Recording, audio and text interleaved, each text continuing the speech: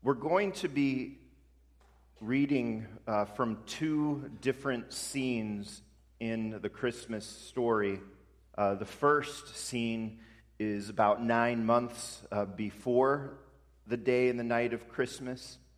And then the second scene is when Jesus was born. First of all, Luke 1:26 through 33. Let's listen to God's holy and infallible word. In the 6th month, God sent the angel Gabriel to Nazareth, a town in Galilee, to a virgin pledged to be married to a man named Joseph, a descendant of David. The virgin's name was Mary. The angel went to her and said, "Greetings, you who are highly favored, the Lord is with you." Mary was greatly troubled at his words and wondered what kind of greeting this might be. But the angel said to her, "Do not be afraid, Mary. You have found favor with God. You will be with child and give birth to a son, and you are to give him the name Jesus. He will be great and will be called the Son of the Most High. The Lord God will give him the throne of his father David, and he will reign over the house of Jacob forever. His kingdom will never end." And then, as I said, I suspect about 9 months later, Luke 2, beginning at verse 1, "In those days, Caesar Augustus issued a decree that a census should be taken of the entire Roman world." This was the first census that took place while Quirinius was governor of Syria. "And everyone went to his own town to register. So Joseph also went up from the town of Nazareth in Galilee to Judea, to Bethlehem, the town of David, because he belonged to the house and line of David. He went there to register with Mary, who was pledged to be married to him, and was expecting a child. While they were there, the time came for the baby to be born, and she gave birth to her firstborn, a son. She wrapped him in cloths and placed him in a manger, because there was no room for them in the inn." And then Luke 2:11, a few verses later, same night, different scene outside, the angel speaking to the shepherds that were in the field nearby. They announced this: "Today in the town of David, a Savior has been born to you. He is Christ the Lord." That's our scripture reading this morning.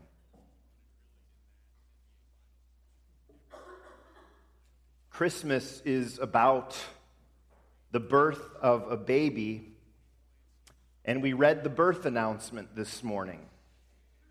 We love birth announcements, whether we get them by phone or through Facebook, through a special birth announcement card that people do in the mail. We just had a birth announcement in our church family of two precious children, of course, Ezra and Eliza Lancer. We give thanks to God for them, even while we continue to pray for their health and growth, and while we pray for the whole family. An angel first announced Jesus' birth. Gabriel said to Mary, "You will be with child and give birth to a son." And then the night of Jesus' birth, an angel gave the birth announcement to the shepherds. "Today in the town of David, a Savior has been born to you. He is Christ the Lord." Did it ever occur to you, and it hadn't really occurred to me until I read it from a Bible commentator this past week, did it ever occur to you that the birth announcement that we read this morning is the last birth announcement in the Bible? It's the very last among many birth announcements in Scripture. And with these birth announcements, we know the Bible isn't just sort of a random story about random people in history. The Bible is the history of redemption. And so all the birth announcements in the Bible are looking ahead to the Redeemer, to Jesus, and to his birth at Christmas. The first of all of these many birth announcements was already in Genesis 3:15, just after the fall into sin, when it becomes clear that mankind needed redeeming. The Lord, in that first birth announcement, talks about the seed of the woman and the seed of the serpent and how they will oppose one another. And then we read the good news promise that the seed of the woman, the child of the woman, will crush Satan's head. The birth of the one who would do that, who would destroy Satan, is what all the other births in the Bible are looking ahead to. We talk in a pregnancy about expecting a child. There's this book, What to Expect When You're Expecting. Well, from that promise of a birth in Genesis 3:15, God's people were expecting something. They were expecting the fulfillment of that first birth announcement. They lived their lives in expectation of the promised Savior, the Messiah. They would have wondered when exactly he would come, and they would have hoped he was coming soon. Believing mothers would have wondered whether perhaps their child was the child, the seed, the promised one. I don't think we necessarily think about this, but I think Eve likely would have thought this already with Cain and Abel, those first children born. She and Adam had fallen in sin. God cursed them, but promised deliverance in the woman's seed. I'm sure Eve would have hoped that one of her children would be the fulfillment of God's promise. God said the seed of the woman. Well, she was a woman and she had children. She had already experienced the terrible and devastating results of sin. And I'm so sure Eve was ready for Christmas to come. But we know it wasn't going to be Christmas time yet for Eve.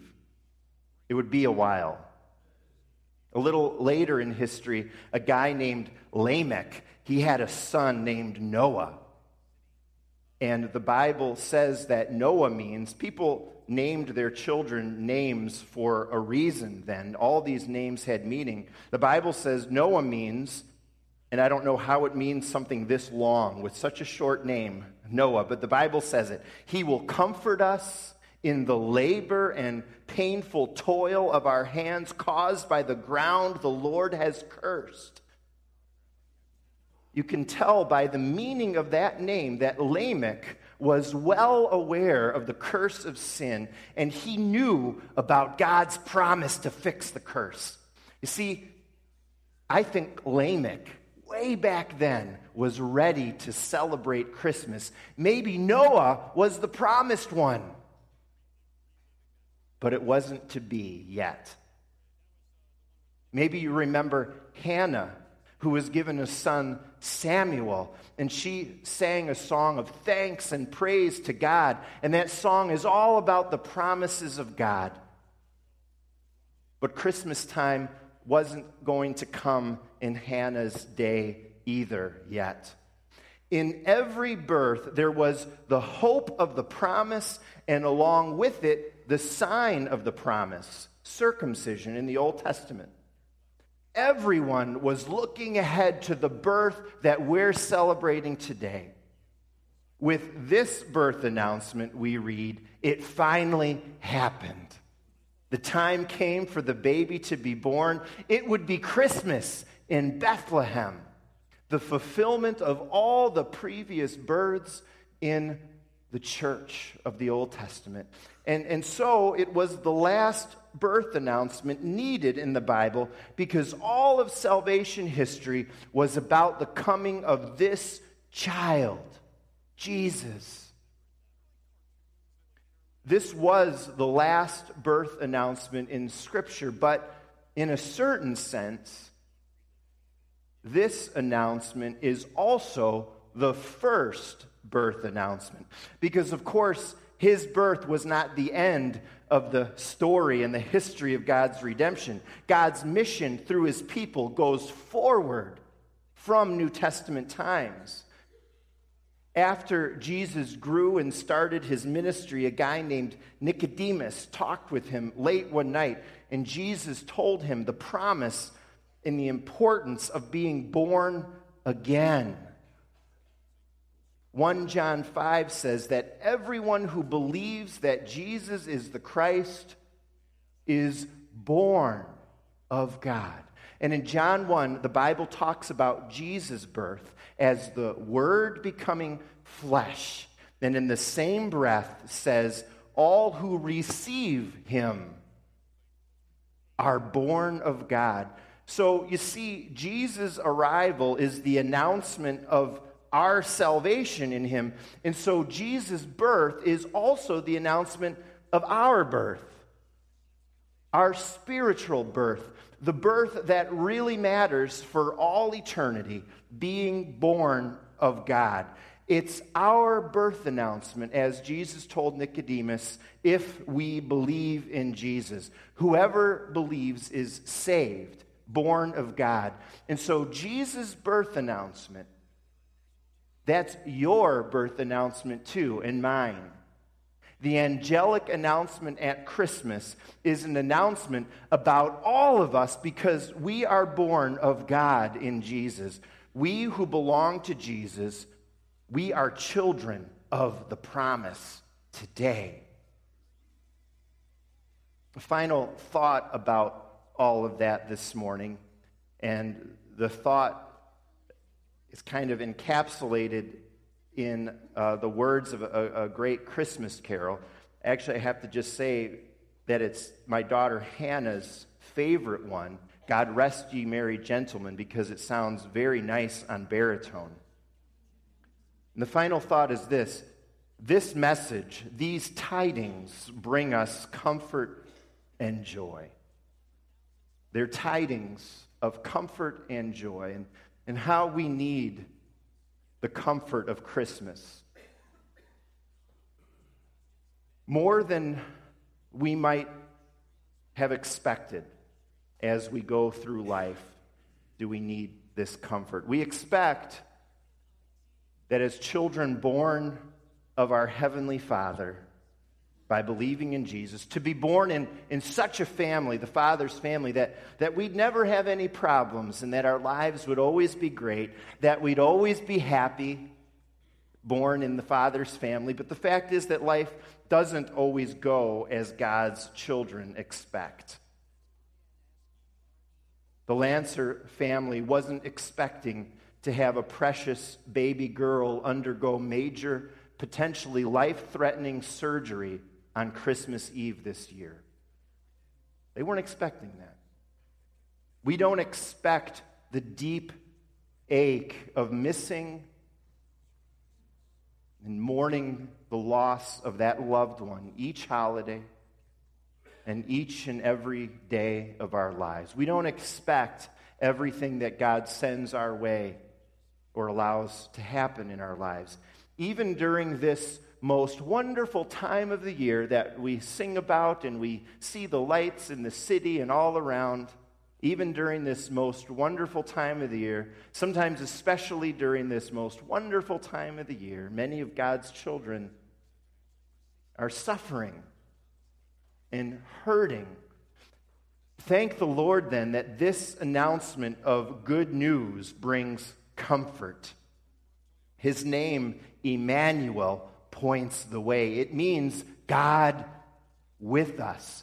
The mystery of the fulfillment of God's promise that goes all the way back to Genesis 3 is that God decided to save us from the curse by coming to be present with us.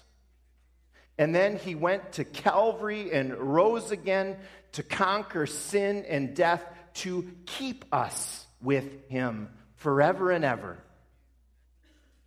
Because of Jesus' coming, we can know that whatever happens, he is always with us. That somehow, for those born of God, it's all working for your good. That God's children are more than conquerors through him who loved us. Though we can feel beat down, nothing can beat us. And we can know that even death doesn't stop our Emmanuel. Our loved ones, too, are with God, and we will be as well, always. God never loses one of his children. And that leads to an abiding joy that these tidings bring. A life of joy as we give praise for his birth, our new birth. We're being led in this beautiful Christmas praise this morning, and it's such a joy to praise God for the one who came at Christmas. And we do that every single time we worship together, and that joyful praise among God's people fills all our living as we live like our Savior. A life of putting others before ourselves in our wishes and needs. A life of sacrifice rather than self-service.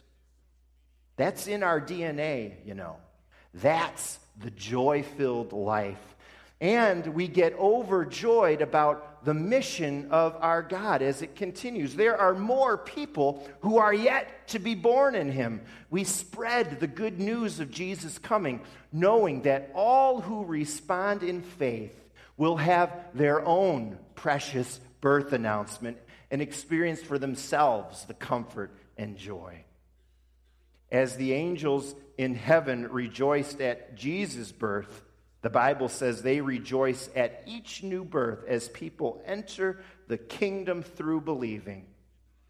And so, with great joy, we build God's family and we spread the good news starting right here at Faith Church so that all of God's children might be born in him and join the wonderful family of God. What a joy to celebrate Jesus' birth today, the fulfillment of the promise of the ages. And we praise God for our own rebirth in Jesus and that of everyone born of God by believing in his Son. And we give so much thanks that this is an announcement for us. Whatever we might be going through in life, tidings of comfort and joy. Jesus has come. God is with us. God is with you, my friends.